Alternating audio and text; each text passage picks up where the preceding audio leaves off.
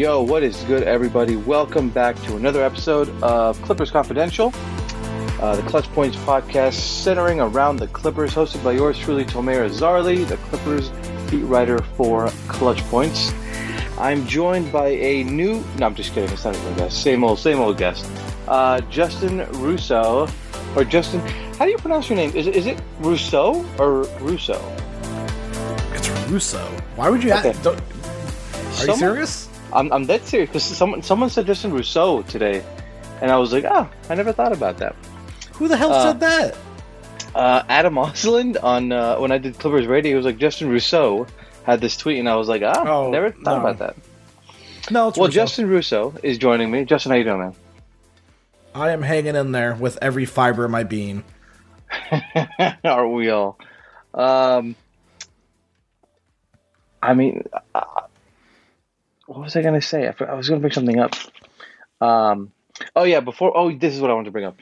Justin has gotten, since the All-Star break, we've played COD a few times. I think this guy has gotten a nuke, 4 times? 5 times? I think it was 3. 3 times. So, this guy's a baller. We played COD 2 nights. That's it. 2 nights, and I got 3 of them. Yeah. So this guy's ruining a lot of my games by just ending them early, with his damn nukes. But I don't know how you do it, man. I've tried. Most I can get is 13. I mean, I don't know what to tell you. I'm just a goat. Well, speaking of goats, we'll talk about the GOAT potential coach in a bit, but want to talk about the Clippers. We are entering Monday, March 14th. We are in the stretch run here of the season. We've got less than a month left. I believe it's about 26 days left in the season. We've got, the Clippers are 36 and 34. They've got just 12 games remaining, 7 at home, 7 at home, and 5 on the road. They've had a pretty interesting post-All-Star schedule, I would say, given that it started with seeing the same team for about a week and a half, coming back home for a few games, and then going on the road. So coming out of the All-Star break, they faced the Lakers twice. They faced Houston Rockets twice.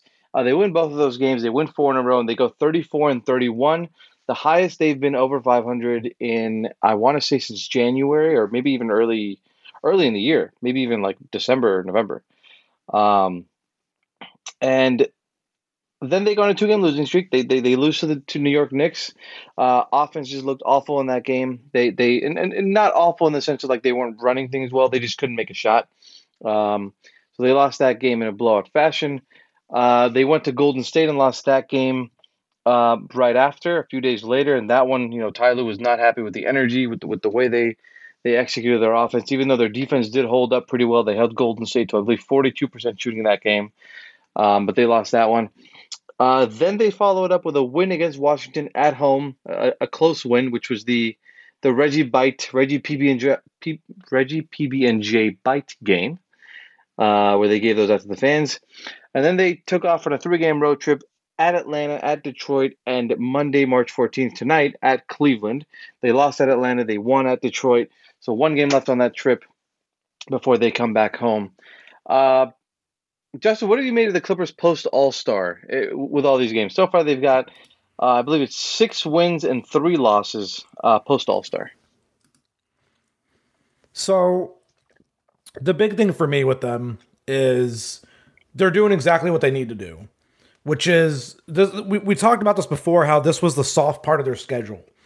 And they had to beat up on the Houstons and the Lakers and the Knicks and the Wizards and Detroit. And they did that, save for the loss to New York, which was, oddly enough, the second time they lost to the Knicks this year. And in neither of those games did they actually hold a lead, which is just an amazing tidbit of information, that against the struggling New York Knicks, the Clippers couldn't even get 1 lead in a game. But the Knicks are a bad matchup for the Clippers, and at the end of the day, the Clippers took care of business that they needed to take care of. They won all 5 of their games against the Rockets and the Lakers. They beat the Wizards. They beat the Pistons. There's your 7 wins. They lost to the Warriors, which is not a bad loss to have, obviously. They lost on the road to Atlanta. That's not a bad loss, really, when you really think about it, because it's on the road. and considering who the Clippers have been without, yada yada yada. So I've kind of my big thing for them post All-Star break is they've maintained the status quo. That's kind of what I'm gonna go with. Everything has been status quo for them coming out of the break.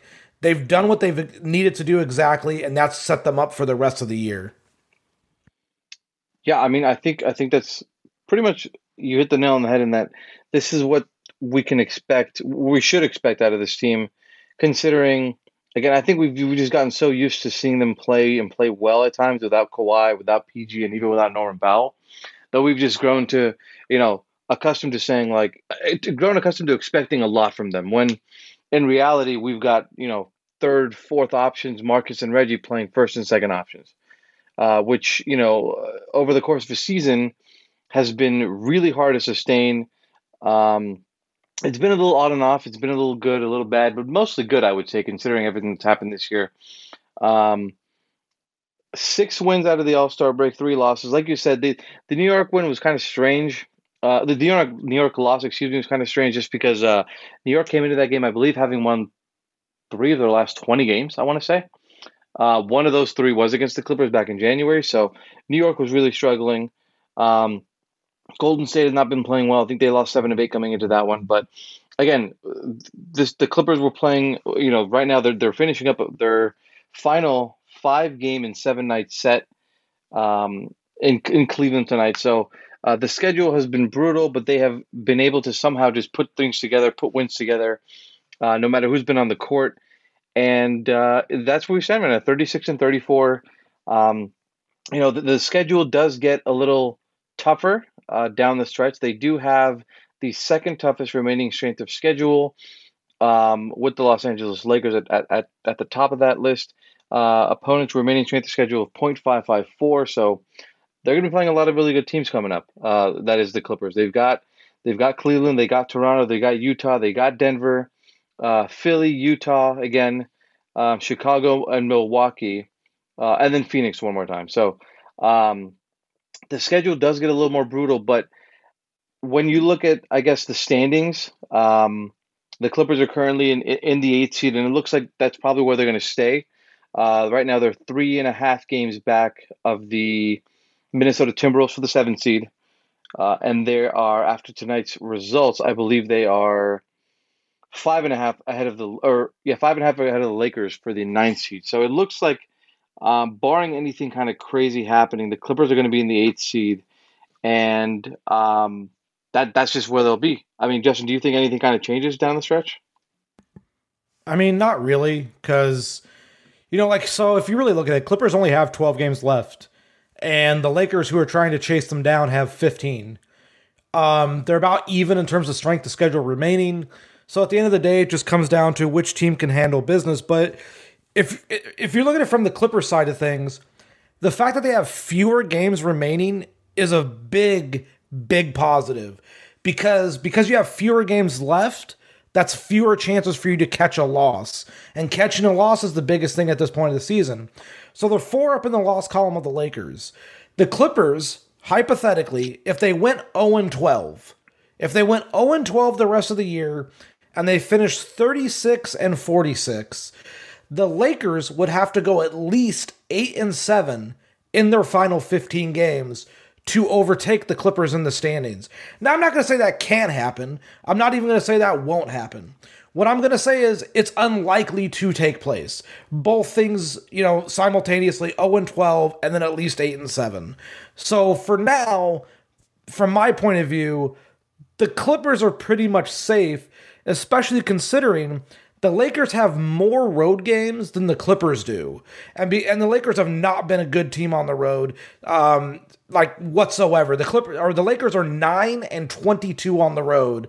The Clippers are 16-20. I know I keep mixing up their names. A lot of LA here, but the Lakers are 9-22 on the road. Clippers 16-20.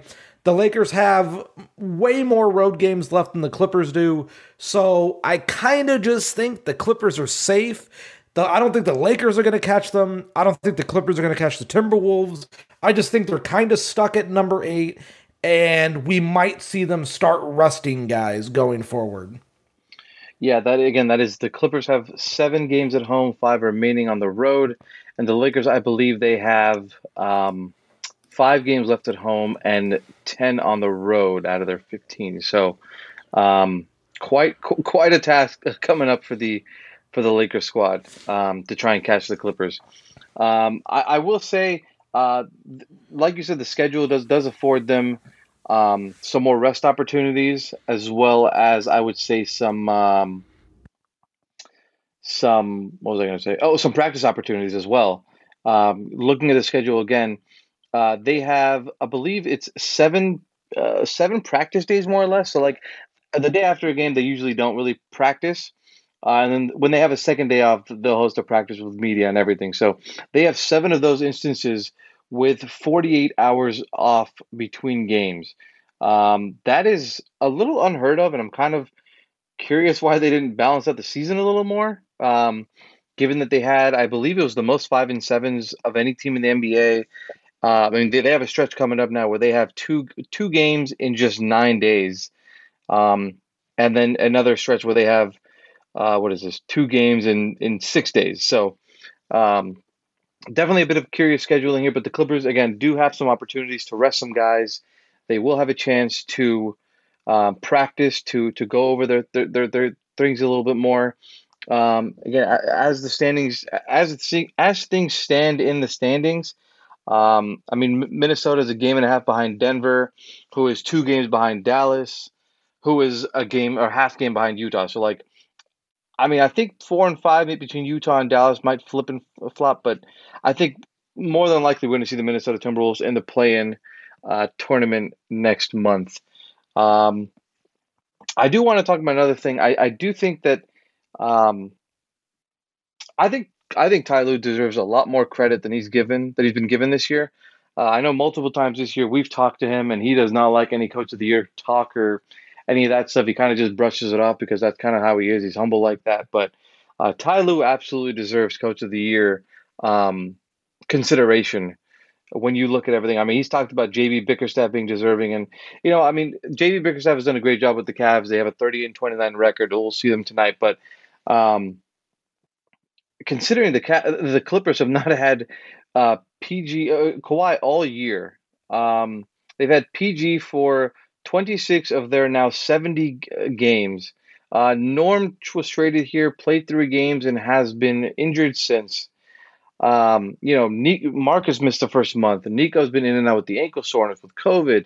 Luke Kennard, I believe, missed close to 9 games with COVID early in the year as well. Like, I think Ty Lue deserves more serious consideration for Coach of the Year than he's been given, and I think more than any other coach right now, outside of maybe Taylor Jenkins from the Memphis Grizzlies. Would you agree with that?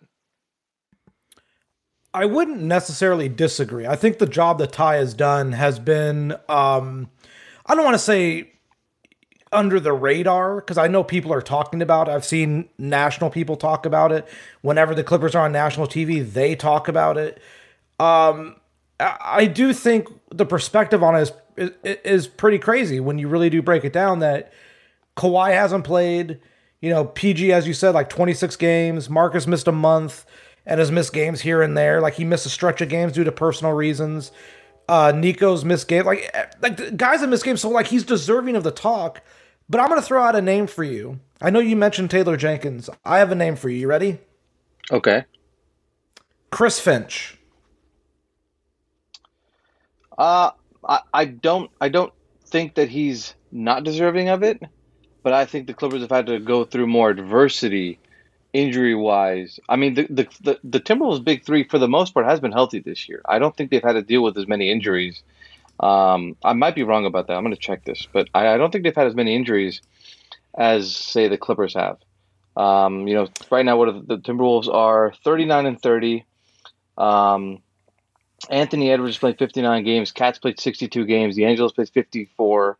Their Patrick Williams plays 47, and he's kind of, I guess, the guy you look at. But I think their stars have kind of played the most minutes. Again, I think Chris Finch has done a great job. I mean, they're in the playoff hunt for a reason. But I will say they haven't had to deal with the injuries to stars like the Clippers have. I don't disagree with you at all. I think what's amazing to consider with the Minnesota Timberwolves is when you really fundamentally break it down, this team is 3 wins away from equaling their win total over the last 2 seasons combined. So, like, the turnaround that they've had is pretty substantial. Now, is that enough to get Chris Finch Coach of the Year? Probably not. But what he's done is incredible. What Mike Malone has done in Denver is absolutely astounding. Obviously, he's had his best player, Nikola Jokic, who might win another MVP for pretty much the duration of the season. But, you're without Michael Porter Jr. for all but like 5 games. You haven't had Jamal Murray at all. So your second and third best players have not really played. And you're probably going to be a top 6 seed. Another thing I can't believe I'm saying, Jason Kidd, who Dallas is 42-26, but if you remember correctly, Luka Doncic missed a lot of time at the beginning of the year too at times. So like this is an interesting year for Coach of the Year talk, because you look at Dallas. Dallas has played 58 games, right? Or excuse me, 68 games. Luka's only played in 52 of those.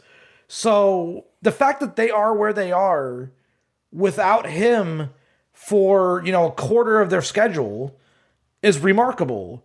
There's several coaches like JB Bickerstaff, Billy Donovan in Chicago, Ime Udoka in Boston. The turnaround they've had since the start of the year is fantastic. It's unbelievable. Because I remember when people were ripping on Udoka towards the end of 2021, so like through the first part of the year, they were ripping on him because of the way that he was coaching, and then all the players bought in, and now you're seeing the results on the floor. If you're asking me who I would vote for Coach of the Year, another guy who I might just end up... I think Taylor Jenkins is going to win. Okay, I'm just going to say that. I think Taylor Jenkins is going to win. The guy that I think should win, unbelievably, is Monty Williams. Because the Phoenix Suns are 54-14. They have the best point differential in the league. They're hammering everybody. No team is closer than 8 games to them. And they've had Chris Paul out for a few games. They missed Devin Booker for a while. They missed DeAndre Ayton for a while. They've had injuries to several guys, absences to other guys, and they're just churning and chugging along. So I think my vote would go to Monty Williams. My second place would actually be Ty, because of the job that he's done with guys who have just it's not like you're missing a second, or not even second. It's not like you're missing role players.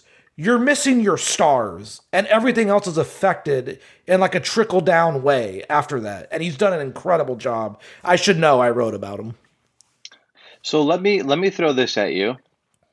Man Games Lost finally updated their data as of March 11th. I saw that, and the first person I thought of was you. Thank you. The Orlando Magic have the most games missed by injured players. A bulk of that is because of guys like Markelle Fultz and Jonathan Isaac. They've had a lot of injuries, but again, they're like one of the worst teams in the NBA. Second behind them is the LA Clippers at 322 games. 2 of the healthiest teams are the Minnesota Timberwolves and Houston Rockets in terms of man games lost due to injuries. So, I mean, I think there's a case to be made for a lot of the coaches that you named. I think Monty has a legitimate case to be made, given how well that team has played. I think Taylor Jenkins obviously has that team playing insanely well on a night-to-night basis. I think Mike Malone, who kind of gets crapped on a lot on social media, definitely deserves some credit for maneuvering this team into where they are, considering they haven't had Jamal Murray all year and Michael Porter Jr. I want to say most of the year. I don't think he's played maybe more than like 5 or 6 games. I might be wrong about that, but he's been out most of the season. But you look at the Clippers again; they're second in total man games lost due to injuries. Their stars have barely played this year. I just think you have to find a way to give Ty, and maybe I'm a little biased because I cover him, but I feel like he's done a Coach of the Year-esque job for the Clippers this year. Whether it's different starting lineups, I can't remember how many different starting lineups they've had this year. I believe the number is I can't remember any starting lineup, but 23 different starting lineups this year. There you go. They've had 23 different starting lineups this year, and all the injuries they've had. I think Ty's the guy I would vote for.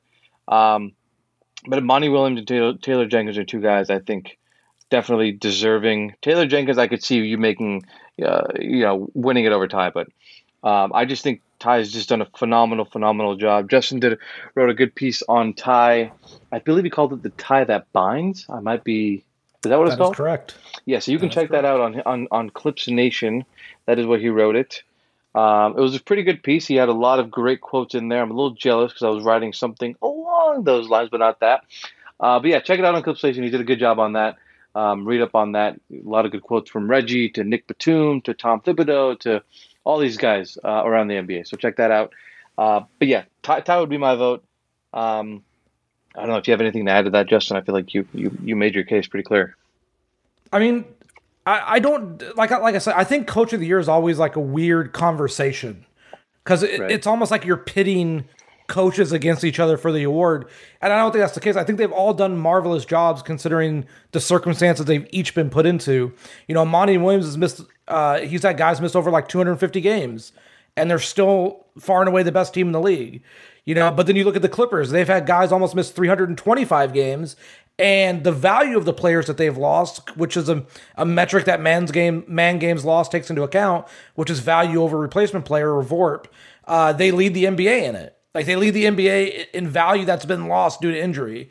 So it's pretty staggering. And when you really get down to it, I think it's okay whoever wins Coach of the Year. It doesn't Coach of the Year, like weirdly enough, doesn't tell you who the best coach is or who's done really the best Sure. job. Sure. Like Tom I would agree with Thibodeau that. won Coach of the Year last season, not been good this year. We've seen coaches get fired after winning Coach of the Year. George Karl immediately comes to mind. So Dwayne like, Casey, Mike like D'Antoni. yeah, exactly. So like the precedent of winning Coach of the Year doesn't mean you're the best coach. It just means you did a heck of a job for that year. And usually, what they end up giving it to are teams who either overperformed, which we're talking about our Minnesotas or our Memphises there, or teams who dealt with a ton of injuries and found a way to stay afloat. So we're talking, Phoenix, the Clippers, Miami to even some degree, teams like that. So it's going to be rather interesting. Like Brooklyn, for instance, the job, like this sounds crazy, but the job that Steve Nash has done, if you really think about it, it's kind of wild that they're even over 500 because the East is pretty tough. And they were without Kevin Durant for like a month and a half or a month at least. James Harden missed time. There was the whole Kyrie thing happening. They had all these things, and they're still over 500. They're still in the play-in spot. They might up to number 6. We'll see. But at the end of the day, like all these coaches in their own individual realms have done a pretty incredible job, and that's really just how I feel about it. So it's no slight to whichever one of them or ones of them don't win. Anytime I have an idea or a thought, Justin just brings me back down to earth with some very level-headed thinking, and I appreciate that at times. At times. Imagine saying I'm the level-headed one. At times. At times. Don't get don't get in your own way here, buddy. Um, I do wanted to talk. I do wanted. Oh my lordy. I did want to talk about the Clippers' upcoming schedule here before we record our next podcast. Like I said, they play tonight at Cleveland, the final game of a 3-game road trip. They come back home on Wednesday to face the Toronto Raptors, which is, I believe, Paul George bobblehead night. Um, Wink, wink. No, I don't think there's any return for PG then. Um, then they go on the road to face the Utah Jazz on Friday, and that will be it for this upcoming week. A 3-game week for them at Cleveland versus Toronto at Utah. Um, what do you think? What do you think they do on this upcoming 3-game week? Well, it all depends on if Reggie Jackson gets rested for the Cleveland game tonight, huh? That's true. Because Ty did.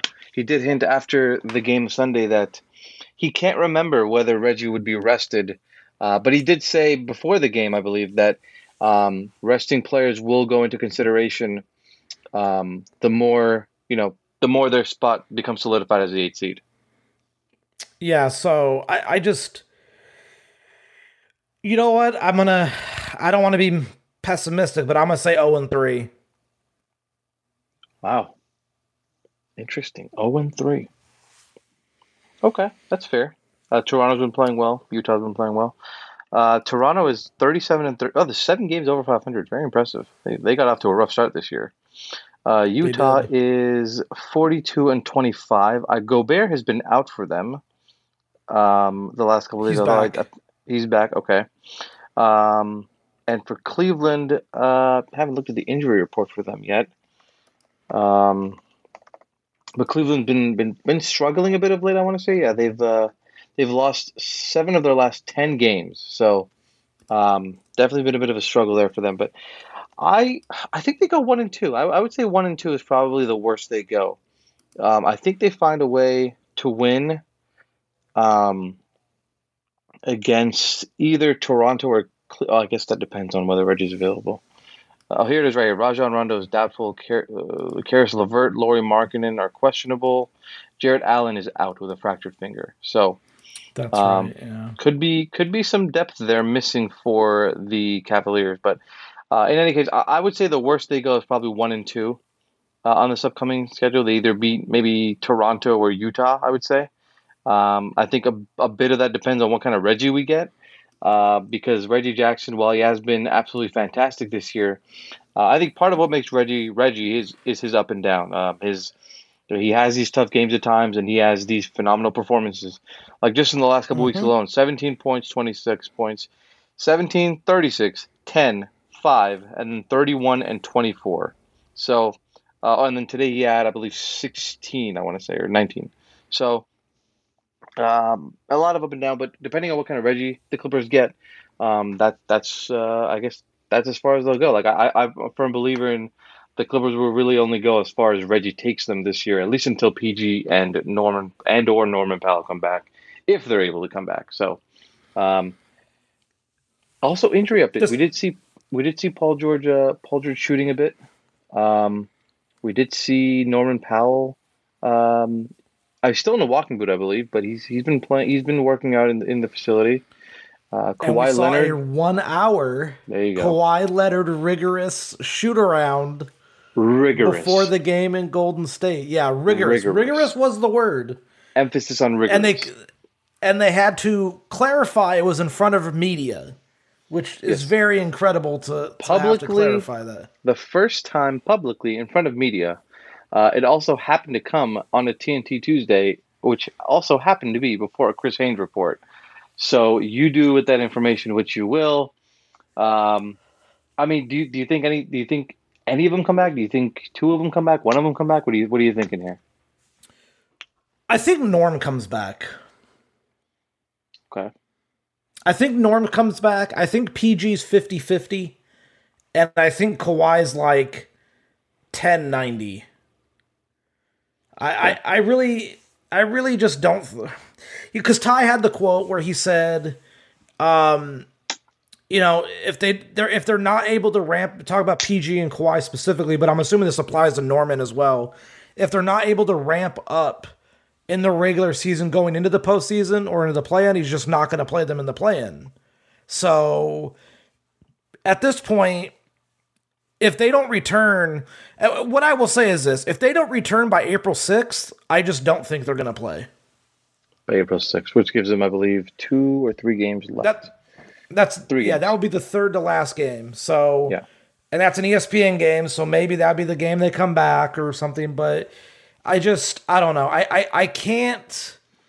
Oh, I I have can't something for see. you. Before you, I hate to cut you off. I have something for you. No, go ahead. They have 2 more Tuesday TNT games, and TNT is a good update broadcast. So, potential for positive news coming up. ESPN's been bad news. TNT's been good news. That's the That's true. theory that Justin kind of came up with, and I'm clinging on to as well. Um, I'm telling you, it's a theory that makes sense. no, it does. It does. It does. Oh, TNT Tuesdays have been positive updates from Chris Haynes, and the one ESPN game we had since was the PGMRI day, and they were like, he's progressing, but not where we want him to be, or something like that. He's progressing, feeling better, but that's all we have for you. So, um, Feeling better. The motto of the 2021-22 Clippers. Motto of this past 2 years Everyone's feeling with better. COVID. No one's great, but everyone's feeling better. Yeah, I'm gonna echo your thoughts. Just going back to the injury thing, I believe PG is probably I'd say it's probably 60, 65, 35 right now. On coming back, I would guess. Just because you don't ramp up publicly in front of practice, in front of media members at practice, um, you know, by accident. Um, I Real think quick, it has just been like I don't mean the term fishy and like it's just very like there's something fishy going on.